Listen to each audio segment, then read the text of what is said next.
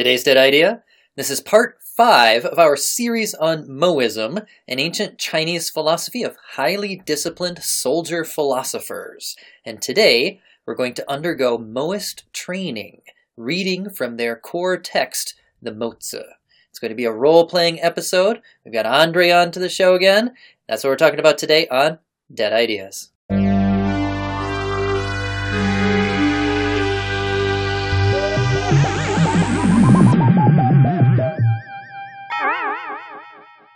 Hey, thanks for listening, everybody. The music we just heard was composed by Rachel Westhoff, my lovely wife.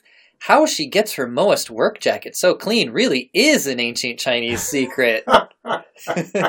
Ancient indeed.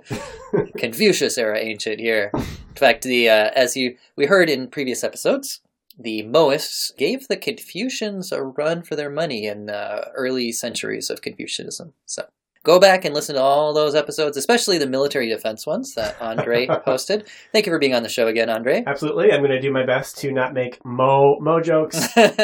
Too late.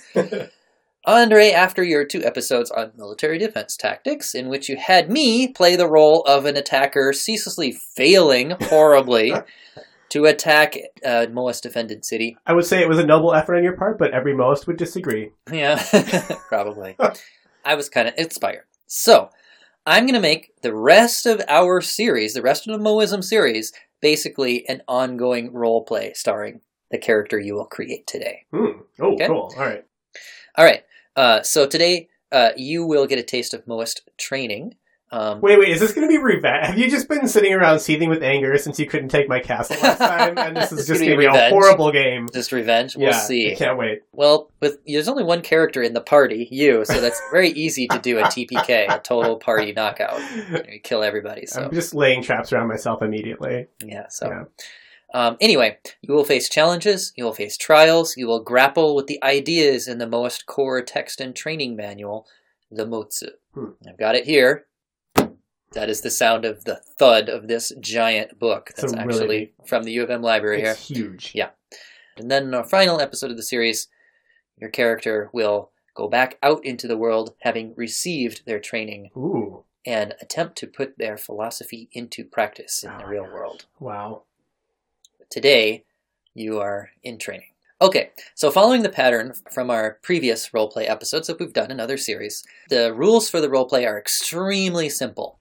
We are going to use our very own super-duper double trademarked system called Rock, Paper, Raven, which is basically rock, paper, scissors, and it's like the same gestures, rock, paper, scissors, same gesture for scissors, but it looks like a raven's beak, doesn't it? It does. Yeah, it's ravening me. Yes, so rock, paper, raven, but there's one twist. Ooh.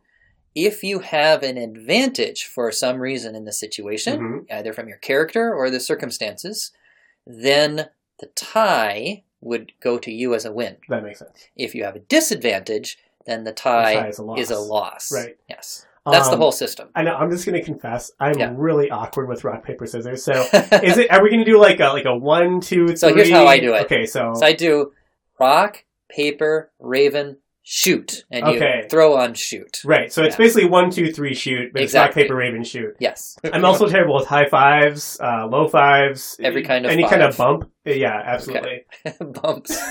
Okay. All right. So I want you to imagine that you have read the pamphlets, you have attended the meetings, you've gone to the frisbee toss in the park. Wait, was there free snacks at the meetings? Yeah, it was bad. Just like, it was just like peanuts. Depending on which Warring States kingdom I'm from, that might have been really nice. So I'm still sold. Yeah. And now you are finally ready to take the next step and dedicate your life to this philosophy. Whoa, my life? You're it's a Moist. So you are dedicated, disciplined, and devoted. Man. All right, yep. There's no halfway with Moism. Right. Yeah. So, you come from the tiny state of Song, which is in central eastern China. Okay. And now you are traveling to the southern state of Chu, which is to the south. It's kind of inland from where Shanghai is. It's in that South China area. Okay? And Moism is strong there. A particular variety of Moism called Southern Moism, one of the 3 factions. And by the way, the other 2 factions you consider heretical. Of course I do. Yes. It's 361 BCE, so long after Mozi himself lived. A few generations forward, things have gotten established. Got it. Okay? Now, let's make your character. Great. Okay? So, I'll have you choose your background, which is basically choosing the social status class that you come from. Okay? And then you can come up with a name, a little backstory, and we're going to fast forward that for the listener, and then you'll just give a little description of what you came up with, and then we'll go to the game. Right. Okay? All right. So you just have one choice to make, which is which of these 4 backgrounds do you want? Starting with the lowest status in society, you may come from the Sheng class, which is the class of merchants, traders. Okay? I was a merchant last time. Yeah. Choice number 2. You can be a Gong, which is of the artisan or crafters class. Second lowest status in society. Choice number 3. You can be a Nong, which is the farmer class. The second highest status in society of the 4. But so still very much a commoner. The farmers are higher class than the artisans. That's right. Oh, that's fascinating. Yes. Because producing food is better than just consuming it, basically. In East Asia, they were not like piddly-ass serfs or peasants. Right. They were like somewhat respected, but still very much commoners. Right. Because merchants and artisans are consuming food, but not producing it. And they're also not going out and saving the world because they're not warriors. Yeah, and the not producing argument was something that was used against the merchant class in particular. Right, yeah. Yeah. The last choice number 4, is to be of the Shi class, the petty nobility, which is the highest status of the 4, but below true nobility still. So, low nobility.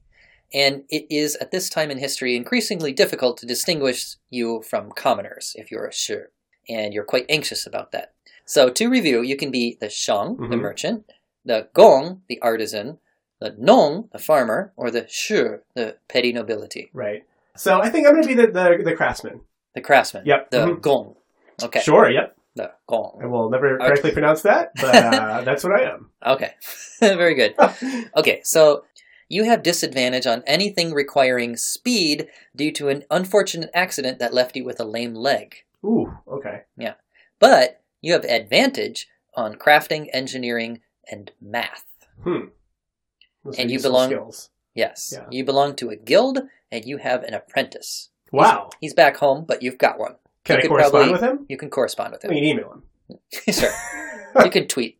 Exactly. Now, this will be fast forwarded. Let's come up with your character. Right. Basically, all I need is name and just a little bit of a backstory. Sure. That's all. So for the name, since I don't want to make up a Chinese sounding name, I feel like that's a little I kind of want to, do you happen to have the smaller purple book? King Jie of Xia? Oh, don't be that one. That's one of the bad sage kings. Who doesn't sage, he was just a king that took everything down. Okay, yeah. That would make you kind of the black sheep of your family if you become a boss. That makes sense. Okay. Alright, yeah, sounds good. Okay, we're back. We have a character created. Can you please tell us your character's name and a little bit about them? Absolutely. So my character's name is Zhang Li. Which is named after... So he may or may not be named after the legendary founder of the state of Chu, who was named Zhang Li. Which is the one that you're traveling to now. That's true, yeah. So that might be a good omen even to me. Okay. And he was raised in a family... I mean, he's raised from an artisan family, but his family are bell makers. So they work with molten bronze. And he actually was injured at a young age when one of the big crucibles fell on his leg and actually shattered his knee, which is why he has a lame leg. And it made him just kind of really turned off from the whole bronze working thing. So even though he has some familiarity with the bronze working, he kind of became the black sheep of his family and went into engineering. So he's a professional engineer. That's what he's known for. You probably had math background for figuring out the correct, curvature of bells in order to get the right resonance, that kind of thing. And then if you remember what we talked about with all of the Moist criticism of the Confucians, where they're like, you are trying to solve the world's problem with music, and spending all this money on huge gongs and bells for your state orchestra. Yeah. So they're probably your family's main clientele. You becoming a Moist is kind of a big middle finger to the family industry. It's true. Yeah. Which might be part of what drew me to it. Yeah, exactly. I mean, the peanuts were all right, but... Right. Yeah. So just to review, so because of your leg, disadvantage on speed, but because of your background, advantage on crafting, engineering, and math, you belong to a guild, you have an apprentice. Excellent. Back home. Who I can email. Yes. Yes. Okay. So you have traveled to one of the great Moist sanctums in the southern state of Chu, which, as we said, is inland from, kind of like inland from modern Shanghai area, South China. It appears less like a temple and more like a stronghold. The gates open, and you step inside, and the gates close behind you. You are issued a blue-gray work jacket and trousers, probably reused. They're already nearly threadbare, possibly distressed. Shabby chic, man. And then you are immediately put to work. Great. Your taskmaster, just the first face that you see there, just hands you a shovel and says, "Start digging." And he shows you where he wants you to dig and kind of gives you the general impression of a moat and what he's looking for, and then just lets you have it, lets you go at it. You dig, and you dig, and you dig, and beads of sweat are rolling down your head. You know, you're in the south of China now, so it's much hotter than you're used to. Yeah. You know, and you're like, are they going to come and bring me some tea? Or I'm going to have a lunch break here at some point? But nobody comes. And you almost get the impression that you're being watched. But I'm not being yelled at for the fact that I'm digging slow because of my leg. No. Okay, so I think at first I would be just really like wiping my brow and just kind of like the heat is going to really get to me because if you're not used to a hot temperature, it's really hard.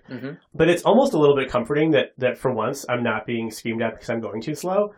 So I'm just going to think like, you know what? I'm just going to keep digging and I guess we'll just see where it goes. You know? Yeah, keep working. All right. You work yourself until you basically collapse from heat exhaustion. Which doesn't take all that long, unfortunately, because like you said, you're not used to the climate. Right. And, you know, it just, because of your lower body being kind of partly lame, your upper body has to work so hard that you just wear yourself out really fast. And the next thing you know, like there's a splash of water in your face and bellows of laughter around you. And you open your eyes and you see a whole bunch of people in your same uniform, all in the blue-gray work trousers. And one of them grabs you by the collar of your work trouser, drags you up and deposits you on your feet and says, "Yeah, this one worked his shins off already on the first day." Not bad, but I think you'll learn to last a little bit longer with training. I will be respectful. I'll remember the way that I've demanded that my apprentice treat me and the way that my father has always demanded that his apprentices treat him. And I will say something like, "Yes, master, yes, sir," to that. Excellent. By the way, just as a little historical side note here, we are going to be reading from the text that the Moists themselves wrote. However, we don't really know a lot of details about the specifics of Moist training. We just know that a lot of discipline and rigor was involved. And so a lot of those details, I'm inventing what seems likely. Right. But we will be getting to the text itself. I mean, at least there was hazing, so I mean, that's the most important thing. Yes. Yeah. So, you're given some, like, very, very plain food. Basically, like, unsalted, unflavored rice ball and probably just some water. It's not Brita filtered. Let's put it that way. Yeah. Right. And then you're shown to a bed, which is not your own room, but just like one of many. It's just like basically a flat shelf just to, you know, bring you up off the ground in case there's like scorpions or something, giant centipedes, I don't know. Yes, yeah. And you just have a wooden pillow. So I think I must be starting to feel it now. You know, I guess all those mentions of like frugality and Spartanism in the Moist lectures I attended are starting to kind of come home to me, and I'm like, oh, they weren't messing around. I'm probably feeling pretty down. Like I'm like, I'm not going to complain yet because I do remember like everybody puts their apprentice through something tough. Like you kind of have to prove yourself to earn it.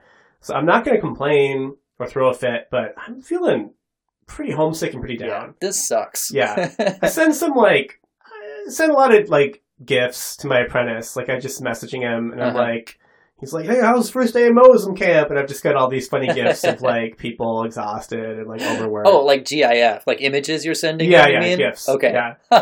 Which I prefer to pronounce GIFs because that just makes sense to my. That's what I do too, but Rachel makes fun of me. Everyone tells me that's wrong, so yeah. Perfect. Right. Okay, very good. Well, in the morning, at a just unholy hour, when it's still pitch dark, well before dawn, you are awoken by the shrill, ear-piercing clack of wooden clappers of a guy going around outside, waking everybody up. What a jerk. You lift your head from the wooden pillow. You just feel the stiffness of your muscles. And you feel worn out. Like if you were at home, you would take the next 2 weeks off. But now you've got to get up and do it all over again. Wow. That ditch won't finish itself. That's right. So, for the rest of your training, this is basically how the program is going to go. Each day is given over both to labor and to study. Okay? So, first you have hours of continuing to do backbreaking labor. But that's only part of the day. Then after that, then there are other projects around, various projects to work on, and they actually give you a choice each day of which of those other projects you want to work on. Oh, cool. And then finally, each day they also give you a pian, or bundle of bamboo strips with writing on them. That includes texts from the Mozi, which you are expected to read, study well, and in the morning you'll be tested on them. Right. And I'm like, universal love. What? I'm like dying laughing, and I look around and nobody else is laughing, and I'm just like, Okay, so here are the 4 projects that you can choose from. And it might be like 1 day each, might be 4 days each. It's just, we won't be too specific about that part. Sure. It's just like, you choose these 4 and we go through them. Okay? Got it, yeah. All right, so you can choose dyeing clothes, building a wall, obtaining necessary goods from the market, okay, or loading, hauling, and distributing grain to those in need in town. Those in need. I'm struggling to absorb the more altruistic elements of this philosophy. I'm just trying to put myself in a warring states mentality. Yeah, right. Yep. But I'm like, okay, yeah, I get it. So I've had a rough first day, a rough first night. I am going to go with what is my comfort zone right away, and I'm going to choose building the wall. Perfect. Okay, so you get up, you work on the moat some more. Yep. But then after a few hours, like 3 hours, then your taskmaster comes and claps you on the back and says, "Good job. Go into the mess hall, get yourself some rice for breakfast. They'll serve you plenty of food this time. You need to keep your energy up. Then come back and I want you to go over here where people will tell you what to do for constructing this wall." Okay. So you go, it's very plain. Like there's no spice in the entire stronghold. There's like nothing, right? Right. But it's just well-made, wholesome rice. And after all that labor yesterday, it's just your body feels like this is what I need. Okay. It's just like basic wholesome food. Right. Okay. Yeah. Then you go over to the constructing the wall. People are like building up this wall with, if they've got stones and they've got like, I don't know exactly what level of technology they were for wall construction in this time period, but they're building like a wall of stone, right? But they've got a problem. Yep. And the problem is every time they reach a certain height, part of the wall seems to collapse. There's some kind of... Yeah, and they can't figure out exactly what the problem is, if it's uneven ground or what is going on here, if they haven't made the appropriate sacrifices. Right, yeah, that's true. The sacrifices do affect things. Yeah, enemy tunneling, hopefully not. It's probably enemy tunneling. Have we checked the hydrophone? Do you ask that? I mean, unless there's... Just ask it! Oh, in that case, I'll say it's a long shot, sir, but have we checked the hydrophone? Ah, wait. For the listener's sake, the hydrophone, as we learned last time, is... Right. So, different versions. They could take basically a drum. It's like a clay pot with a hide stretched over the opening of the pot that could be fixed into the wall. That probably would not be the case here. Or you could go to a well nearby and lower such a pot down into it, and you would have someone listen at the top of the well. And basically the idea is that any enemy tunneling would send vibrations through the earth and would cause the hide on the top of the drum to vibrate. And you could first of all know if they're coming, and secondly, with multiple wells, multiple hydrophones, you could pinpoint where they're coming from. Because you could tell which drums were vibrating strongest. Yeah. Okay. So the taskmaster at the wall project, he kind of looks at you sidelong and is like, "How do you know about hydrophones?" I'll say, well, respectfully, sir, I'm an engineer. An engineer, you say? Oh, in my former life. Now I'm an apprentice here. Oh, well... That changes things. I'll make obeisances. Yeah. like bowing and stuff. Yeah, absolutely. Yeah. There was a lot of that in the Motsu text, and I just think that's probably appropriate etiquette at this point. Almost, certainly. Right. They'd have a way to salute your superiors. So yeah, exactly. I'm imagining like the kung fu kind of like fist over your chest, kind of like the one fist in the other hand, with possibly a very low like head bow at the same time. Exactly. Yeah. So he's like, we don't have any enemies that we're expecting, but it's probably a good precaution. But an engineer, you say, maybe you can help us use some of these tools. We've been out without an engineer for some time now, and as you can see, we're not having a lot of success with this wall. Perhaps you could apply your craft. Sorry, I'm only one man, but I will do everything I can.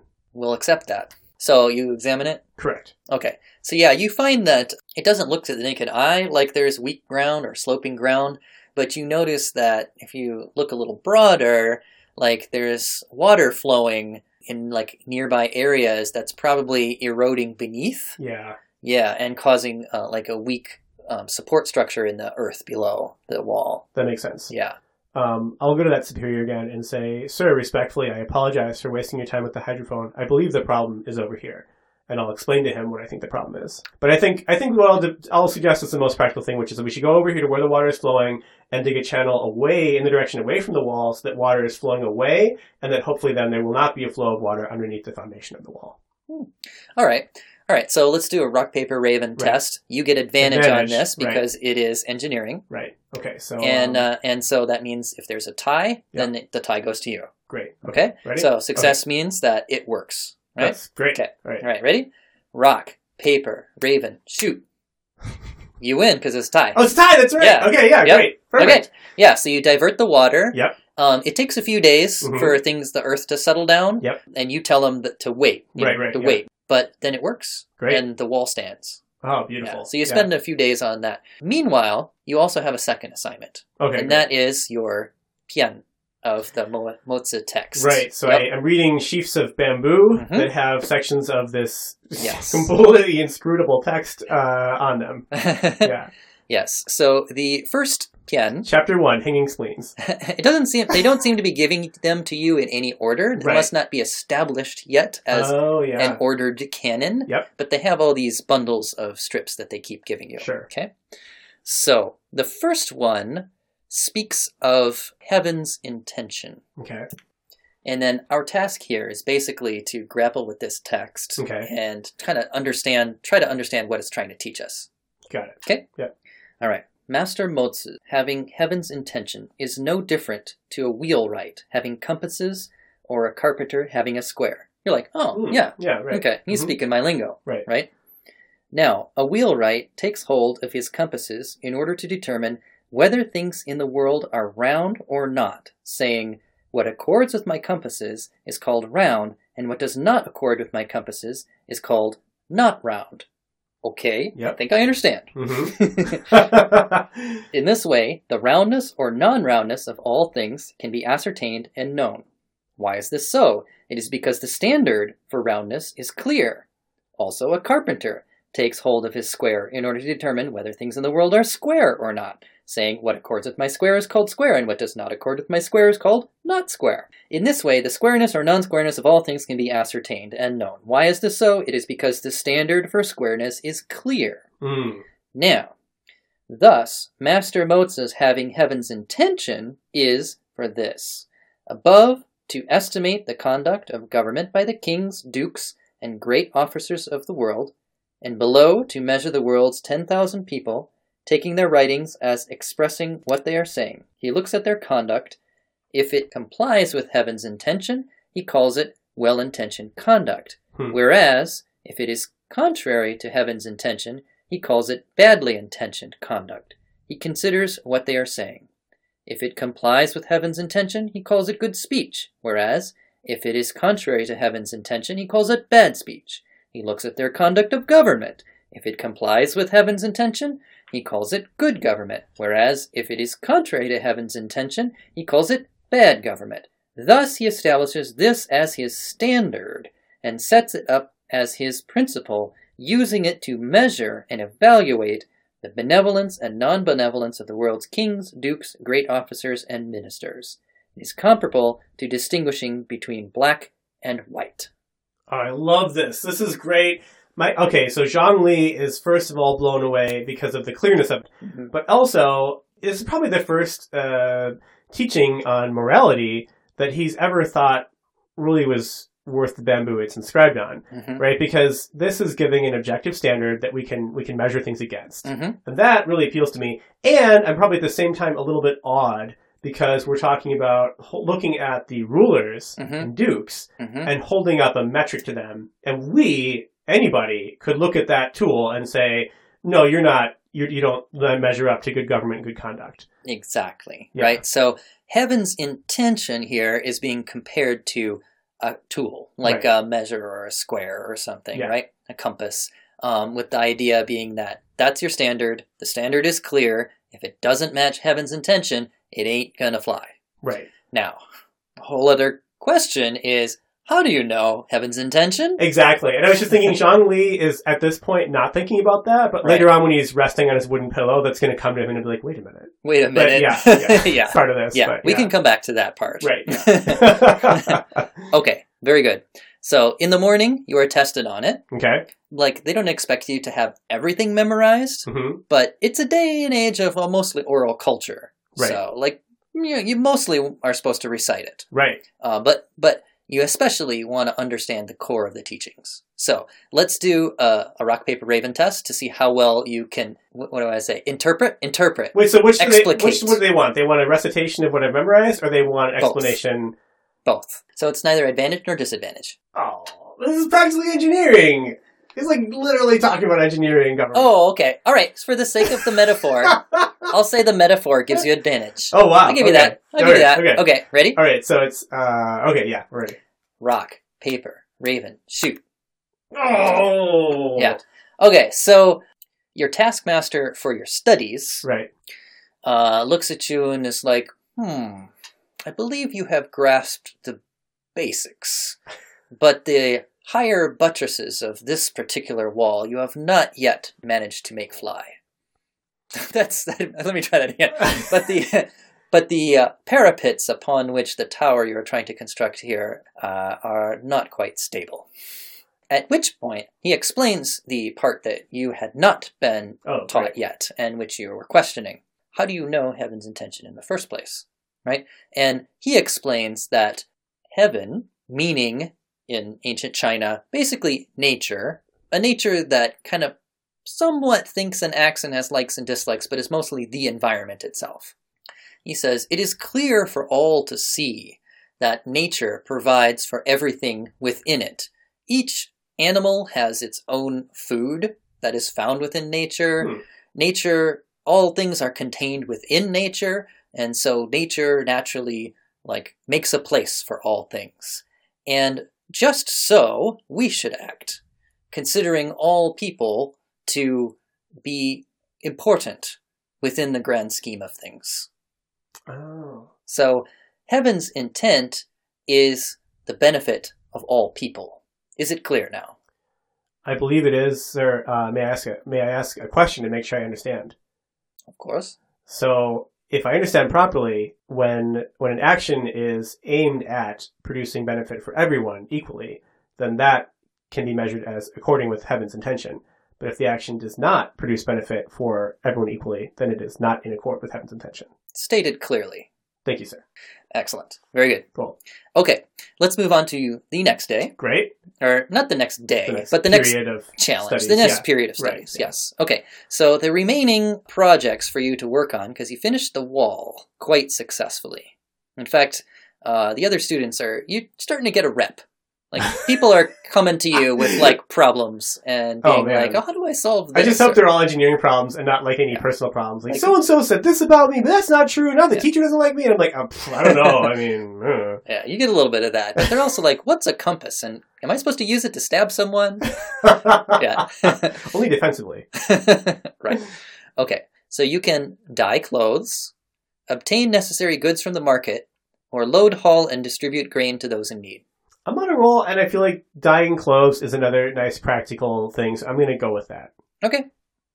All right, so after your day's hard labor, then you are shown to the area where there's all these buckets and all kinds of newly woven work jackets. They look coarse, but of hardy construction. They're not going to fall apart. Right. But these are new and not threadbare, unlike mine. Correct. I definitely have some ideas in my head, but I'm going to try to just do my job. Yes. But they need to be dyed, and the dye, which is that whatever produces that blue-gray, it's not indigo, because that was very expensive. Sure, yeah. But this particular kind of blue-gray dye is basically the cheapest kind of dye that you could buy, and that's why they use it. They're breaking open big pens in the back and just putting it in the dye pot. Right. just a spilling ink pen, that's exactly. All. Yeah, so, they're very frugal, right? That's a principle for them. Should not waste anything, any resources, right? So just get the cheapest dye. It's just a practical item that you're creating here. So that one, there is another student that has been jealous of your success. Oh, no. And he is also on the dyeing project. And there seems to be a little bit of a competition, at least in his mind, for who can dye the most clothes. The most? Oh, no. Oh, man. Oh, I thought you were saying the mowest clothes? Oh! Who can dye the mowest clothes? Yes. No. Okay, so you can either just not take the bait, right, or you can try to outdo him. So, I, the player, want to take the bait because I want to just wipe that. I just want to blue-gray dye that smug look right off his face. But even before I found out about the challenge, I was thinking to myself, I know that I won't be producing them at as high of a rate of productivity as some other people because I am not as fast. Right. And so my focus in my head was I'm going to try to make sure, though, that each one that I do produce is as flawless as possible. No wrinkles, no uneven dyeing. Everything is good. Okay. So I think I'm going to try to just disregard his taunts and try to just tell myself, he's working twice as fast to try to show me up, but his work is sloppy, and I'm going to do it properly. Excellent. Yeah. Okay. Well, I like that strategy. If you had tried to race him, you would have had disadvantage, course, but in this case, you do not. Oh, great. Okay. Okay? Yeah. So let's see if you can outdo him in quality. Okay. All right. Rock, paper, raven, shoot. And unfortunately, once again, the raven is flattened by a rock. Yes. Yeah. Yep. He's actually pretty good at this, and he's kind of got his nose up in the air a little bit. Oh, and, go ahead. So as just a way to just get one little thing stuck in his craw, I am going to see him acting like this, and I will bow very low and say, "Thank you for teaching me how to properly dye clothing." That's almost like a compliment burn. Yep. Yeah. You say that just at the time that he's presenting his very finely done clothing to the taskmaster. Great. And the taskmaster actually looks at you, then looks at him, and you get the impression that he at least takes this to be like you took him down a notch. Which probably doesn't help with his budding rivalry with you. No, absolutely, yeah. But it does give you a little bit of a leg up on him. Great. Your psychological warfare that you're beginning here. All right, next. Right. You have a pian that you need to study. Right. Okay. Get this bamboo going. I'm going to try not to smudge it too much with my dye-colored hands. Yes. Okay. It's going to be like, when you use green dye on clothing, does not the clothing become green? When you use blue dye on clothing, does not the clothing become blue? I cannot ever look at it and say this clothing is blue because it was dyed blue with a blue dye. It's like, yeah, we get it. Next slide. Okay. The text this time is called On Dyeing.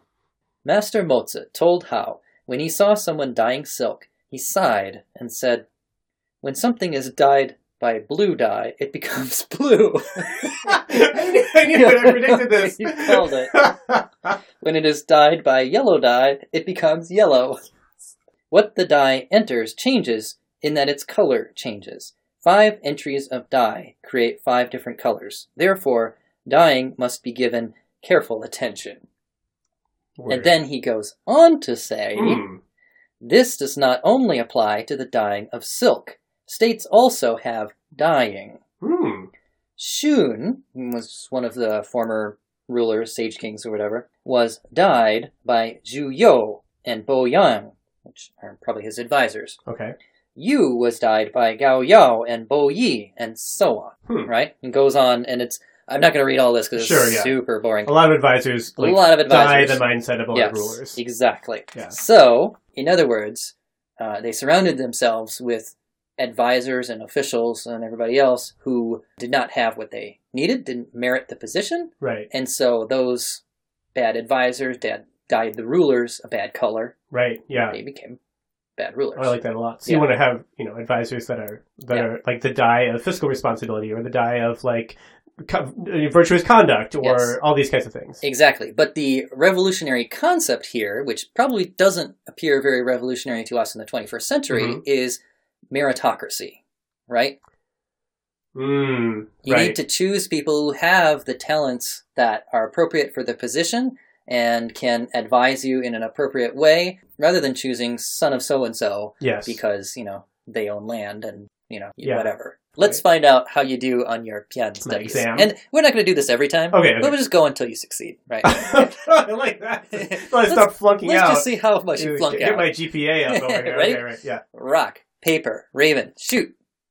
Oh, you flunked again. Too bad. Raven just devoured a sheet of paper. When your taskmaster drilled you with the core meaning of the text, you went into this whole thing about, well, I sent this meme to my apprentice, and he's like, no, we don't do memes around here. Yeah. They're almost like music. They're just extra. It's not necessary. Yeah. Right. Okay, your remaining two tasks are obtain necessary goods from the market, or load, haul, and distribute grain to those in need. I have a bad feeling about this market thing. I'm going to bite the bullet. I'm going to bite the crossbow bolt and just go and do the market gig. Very good. Yeah. Okay. So you are given a list of items to obtain at the market. Okay. And the list is not terribly long of a number of things, but looking at it, the amount of money that they give you in order to obtain this looks a little slim. Right. Okay? All right. So the things that you need to obtain are wood, 3 kun thick. And do you have listed out so that's going to be 3 inches thick. Perfect. Yeah. Okay. So 3-inch sheets of wood. And they give you the other dimensions as well. Sure, yeah. Okay. Which, by the way, the types of wood thing seems to be a really big thing in the MOS text. They have very specific wood types for everything as far as I could tell. Yep. And then you also need cloth, 3 layers of cloth. So like 3 separate sheets, and they give you dimensions for that. Doesn't have to be anything fancy, just coarse cloth, but strong, that can stand the test of time. Got it. Okay? Yep. And then they give you like just a couple of coins, and it's like, where's the rest? I'm like, good luck. So it's just the wood and the cloth? Yep. All right, okay. Just the wood and the cloth. Okay. Okay? Great. So you depart the stronghold, and you're like, wait a minute, this might be the first time I've gone outside the stronghold since I've come here. I wonder how many people just don't come back from this area. Just flee home. Yeah. This is the true test. Yep. Yeah, that makes sense. Okay. All right. So, like, there's a cloth vendor there. Mm-hmm. Looks like they have the kind of cloth that you want. Right. And they're charging, enough that it would cost all of what you have just to get the cloth. I'm going to tell them that this is for Moists. They're like, Moists?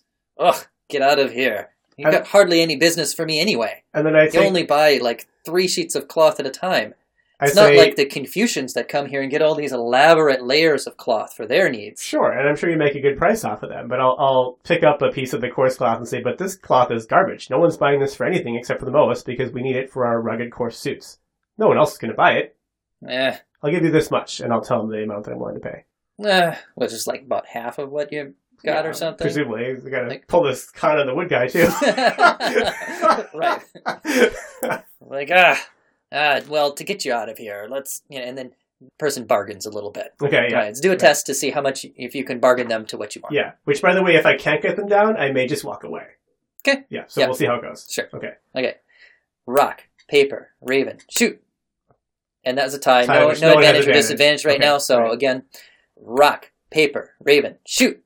You lose. So he's not willing to come to my price, and I'm just going to say, there's other cloth merchants in town. Have a good day. I don't need your business. Yeah.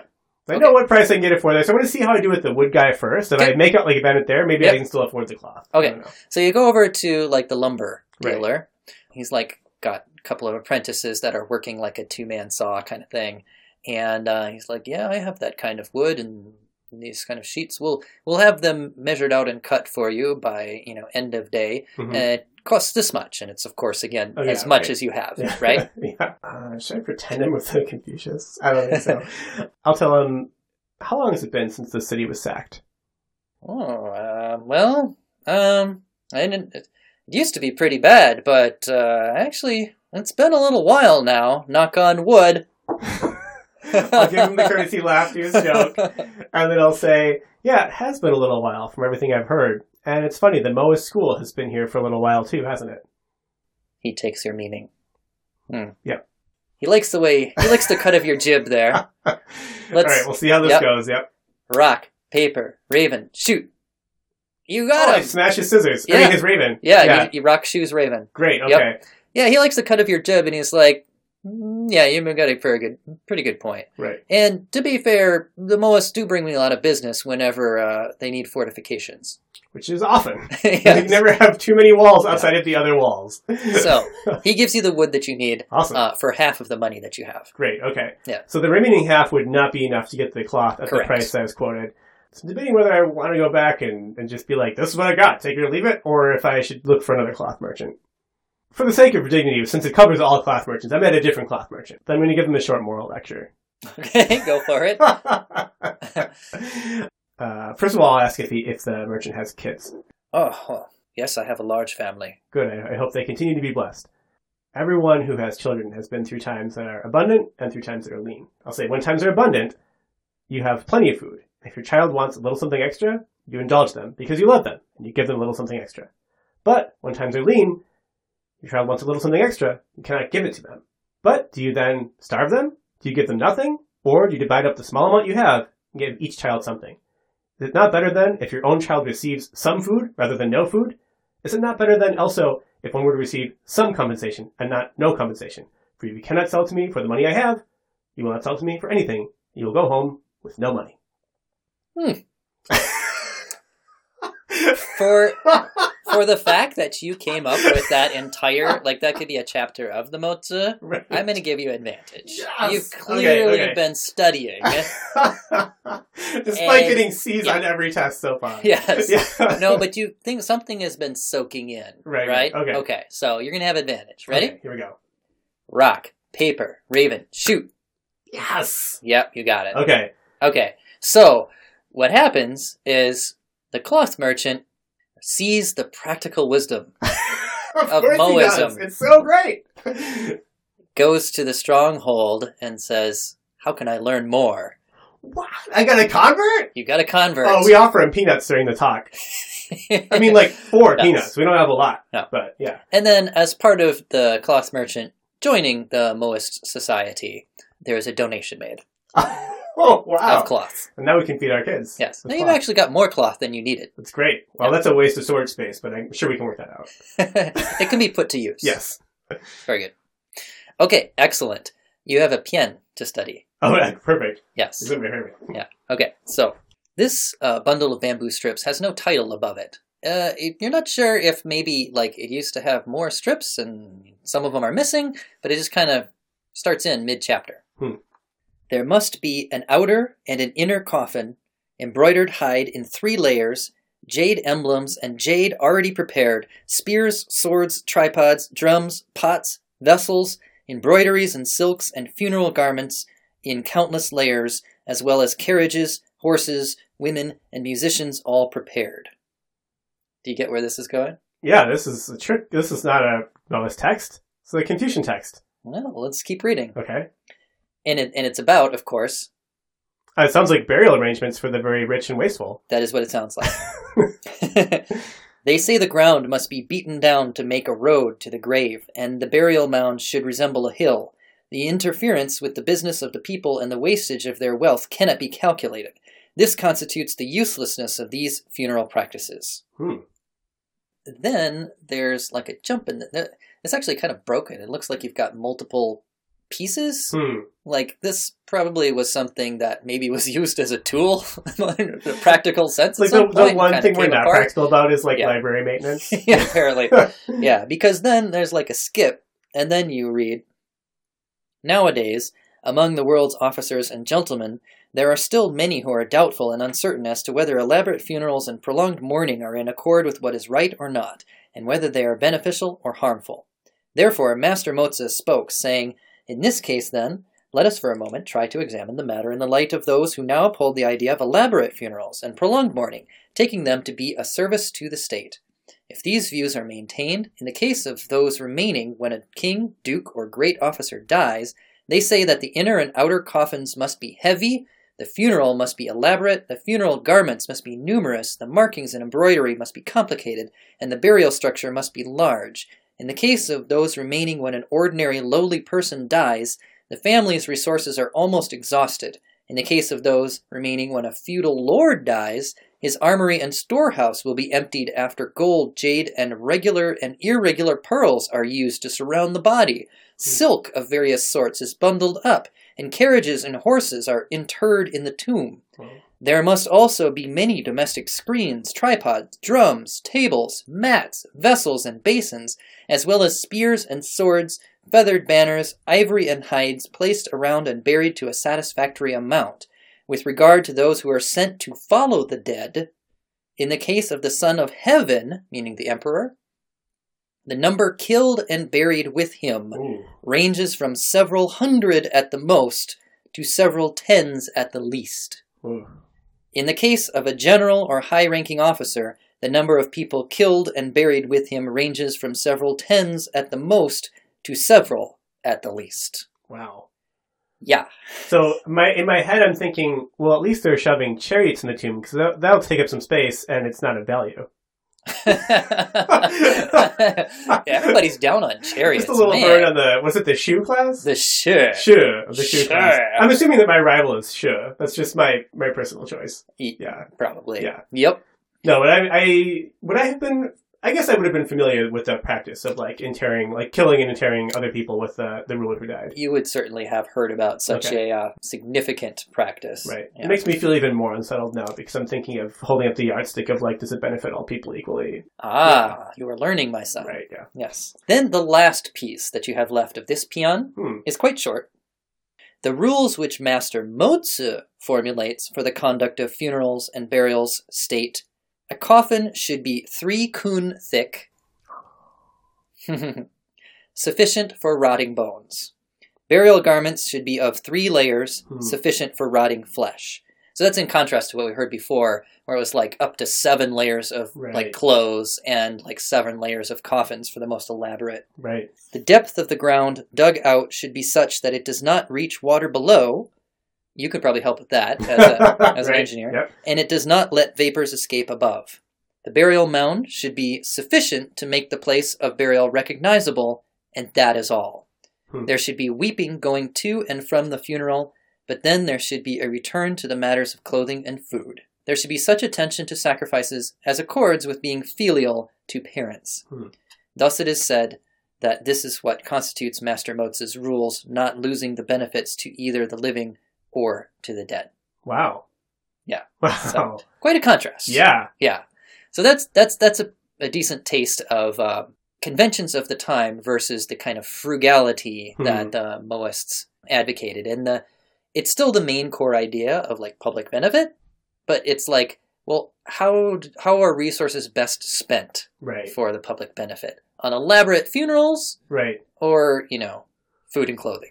Yes, indeed. I have to say the restriction on when one can weep openly in public is quite startling to a modern eye. Yes, and I'm glad you brought that up because that reminded me there's a really interesting exchange that's kind of read between texts, because there's Confucians writing, there's Moists writing, and it's they're commenting on each other. So the Moist position on funeral mourning, right, is didn't it say just a few days, on basically? On the way to and from the funeral. Weeping, and then after that, back to work. Yep. Right. The Confucian position is no less than 3 years. Wow. Yeah. And then they were called out on that by the Moists, and one of the Confucian scholars, I believe it was Xunzi, being accused that this is not in moderation. This is a crazy amount of time to spend with all these, and you're tearing your hair out, wearing bad clothes, eating bad food, making a huge big show for 3 years, not working. to show how, filial you are when, like, say, a parent dies, right? Right. Okay, so this is not in moderation at all. And Xunzi said it is in moderation because their emotions, like their grief, is only given 3 years. If you followed their actual needs for grief, they should mourn their entire lives. But here, we're doing the moderate amount of grieving, which is only 3 years. Yes. So it's like very different. Yeah. Well, it's just funny because, I mean, on the one hand, obviously, he's not saying you can't feel sad after that. He's saying the public display of weeping is on the way to and from the funeral, and that's that, and then you get back to your normal life. But I guess I think we tend to think that, like, emotions matter, right? That you shouldn't bottle up your emotions, and you should accept that they're going to happen and take them seriously, and it's not a shame to cry or anything like that. But I think everything that the Mohists do is kind of looking at, like, what's going to work best on, like, the society-wide level. Yeah. And there is something to be said for, like, if the person that you have to go dig a ditch with is always crying and sad and caring about their dead mom or whatever, like, that is kind of bringing everybody down, and it's hurting the overall spirit of the team. And the sooner they can at least act normal, even if they don't feel totally over it, the better it is for everyone. But it really does seem quite oppressive at the same time. Yes. I don't know. Yes. I mean, I totally... I'll give them a week. Right. They can have a little bit of leave. Yeah. But yeah, see, that is exactly the spirit of Mohism that you're saying. Like, it's, a little bit and then back to work, right? Yeah, right. And the utility that they're after when they talk about public benefit is very concrete. Like, there's no, like, enrichment of the soul kind of idea, really. Yeah. It's like, no, food, clothing, and work, Yeah. And you do sacrifices, but that's because they believe that it has actual utility. It'll bring you benefit, right? So absolutely. I think it's a very a different prioritizing of what is important in society. Yeah. So I think for the people that are doing the elaborate funerals here, like the kind of upper crust, right? I get the impression that it's all about a display of wealth. Right. Who can do the most extreme form of showing how pious they are and do all these elaborate sacrifices and things. Right. It's like, I'm a little better than your family because I did it better, more extreme, more elaborate. Which, of course, is actually quite pragmatic from the sense of, like, they're power maneuvering. They're trying to get one little leg Exactly. up. Yeah. But in the case of the Mohists, they don't care about that class of society nearly as much. They're caring more about the common people, and so they're like, waste, no. Yeah. Yeah. And of course, and to the extent that they do care about that upper class society, it's that you shouldn't be power maneuvering in the first place. You should be doing what's good for the state. Right. So why do you care about who's got the best display of piety? Just get back to governing things. Yeah. Okay, very good. So you have one task left, one project left. Right. And this is, we'll say that you've been in training for, quite some time now. Sure. Once you complete this, then it'll be the, we'll say that, like, this is getting close to graduation now. Okay, wait, did I pass my test on that PN? Oh, let's find out. Okay, you're right. Rock, paper, raven, shoot. Oh! He still flunked out. It's like, I feel like I really get the text, but my taskmaster does not agree. Everyone is an essay test, and, like, as a math guy, you just don't get it. Yeah. Right, exactly. You're like, the words won't come out right. Yeah. I actually spent half the night just, like, trying to get the bamboo, like, properly numbered in the right order, and less of it memorizing. Right. It's like, this is in the wrong order. Oh. Okay. Yeah. So your last task is bundling, hauling, and distributing grain to the needy in the town. Great. Right? Okay. You are shown, like, okay, we have exactly this much grain to give away. I want you to go to this square. It's like, everybody knows that you'll be there at this time. Like, it's like a set deal, We do this every year, whatever, right? So once your grain is out, you just have to say, I'm sorry, but please go and give these to the needy because there's a lot of people in town that actually need it. Okay?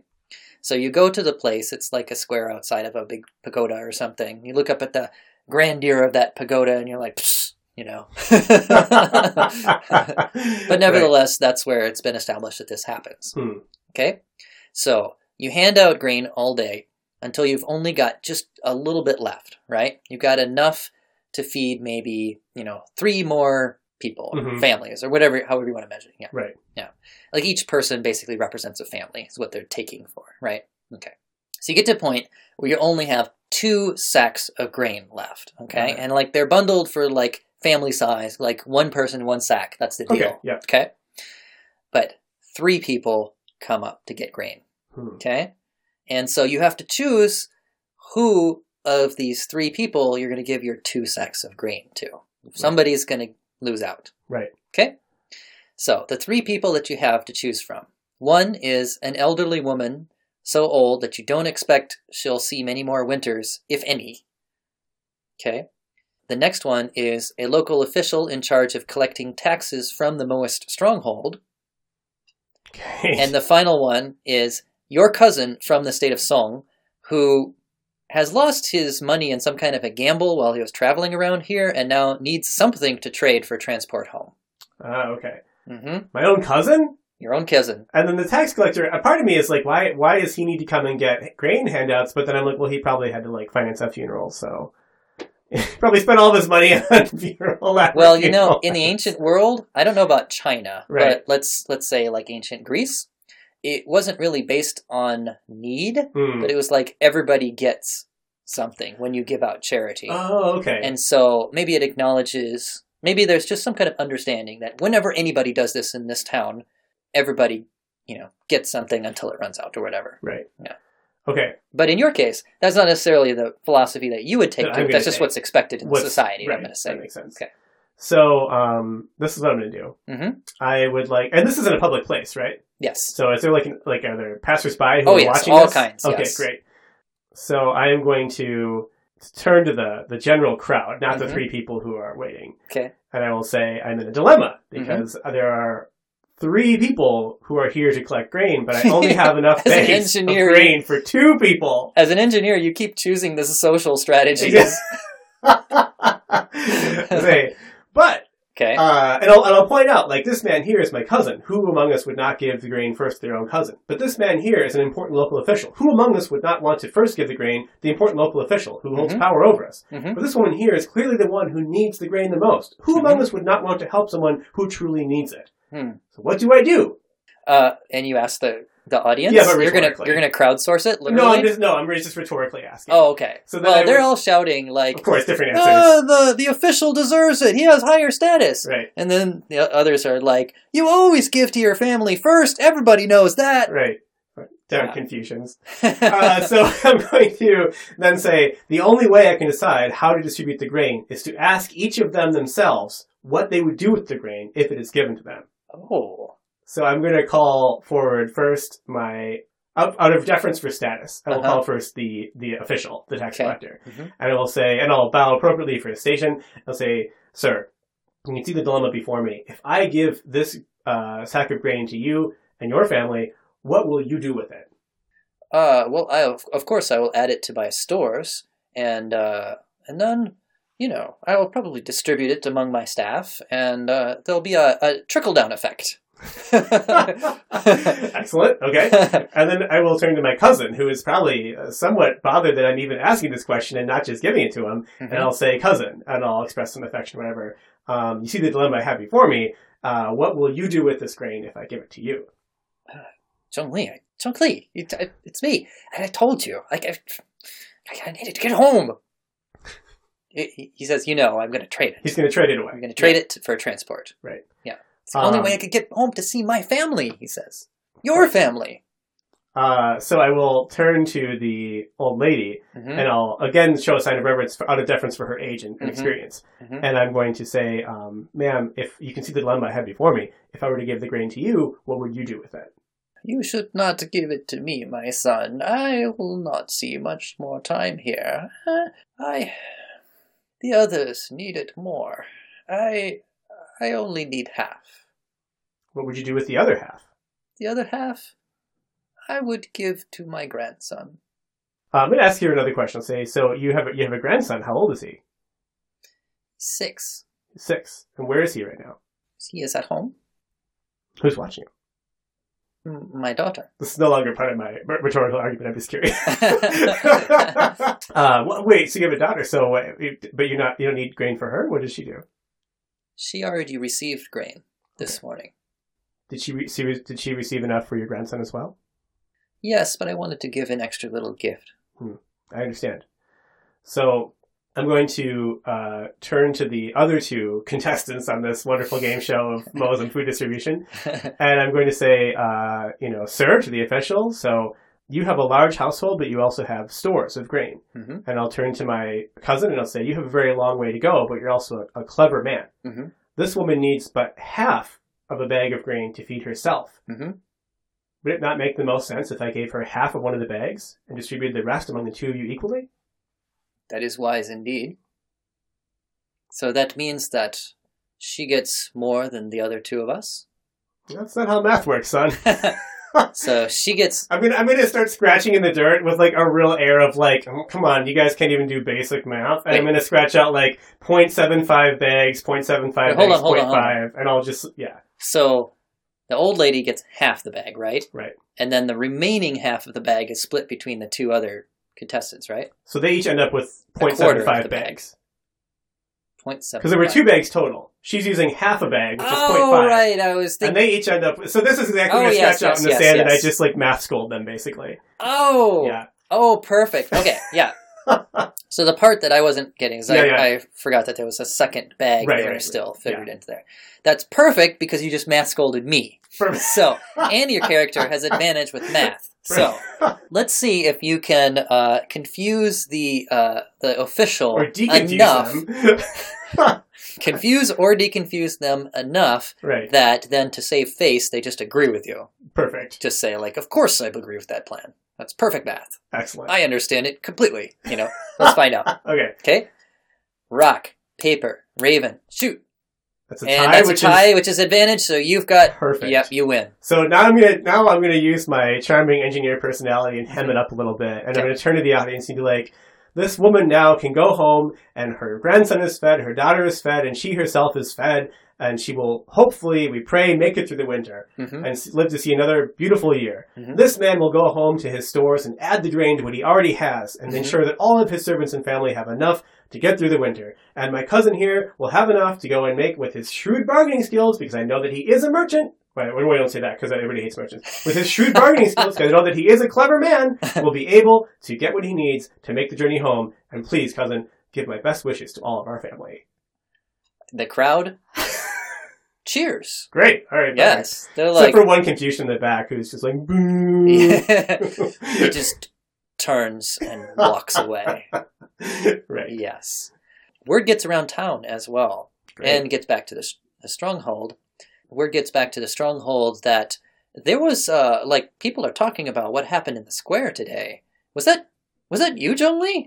I will... You were in charge of that, the grain distribution. I'm going to take a very humble demeanor, and I'm going to say, sir, it was me in the square who distributed the grain, and it was not possible to make a perfect distribution to everyone.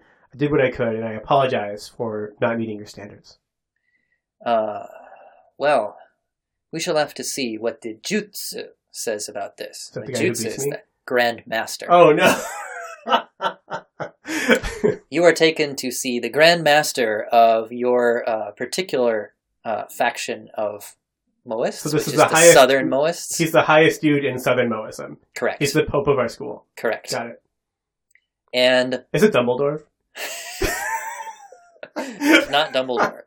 Come in, young Harry. That's not my... I mean, yes, sir. I'll call myself Harry now. He has none of the finery that you would expect from a person of his position. No, papal staff or huge papal hat. He looks nearly as humble as the rest. Just a few distinguishing marks. But everyone circles him in a sense like the pole star. You can clearly tell the respect that they all have for him. I'll do the lowest, most reverential obeisance possible. Yeah. And the Grand Master then says, "Rise, my son. You have graduated from your training." I limp to my feet. Yeah.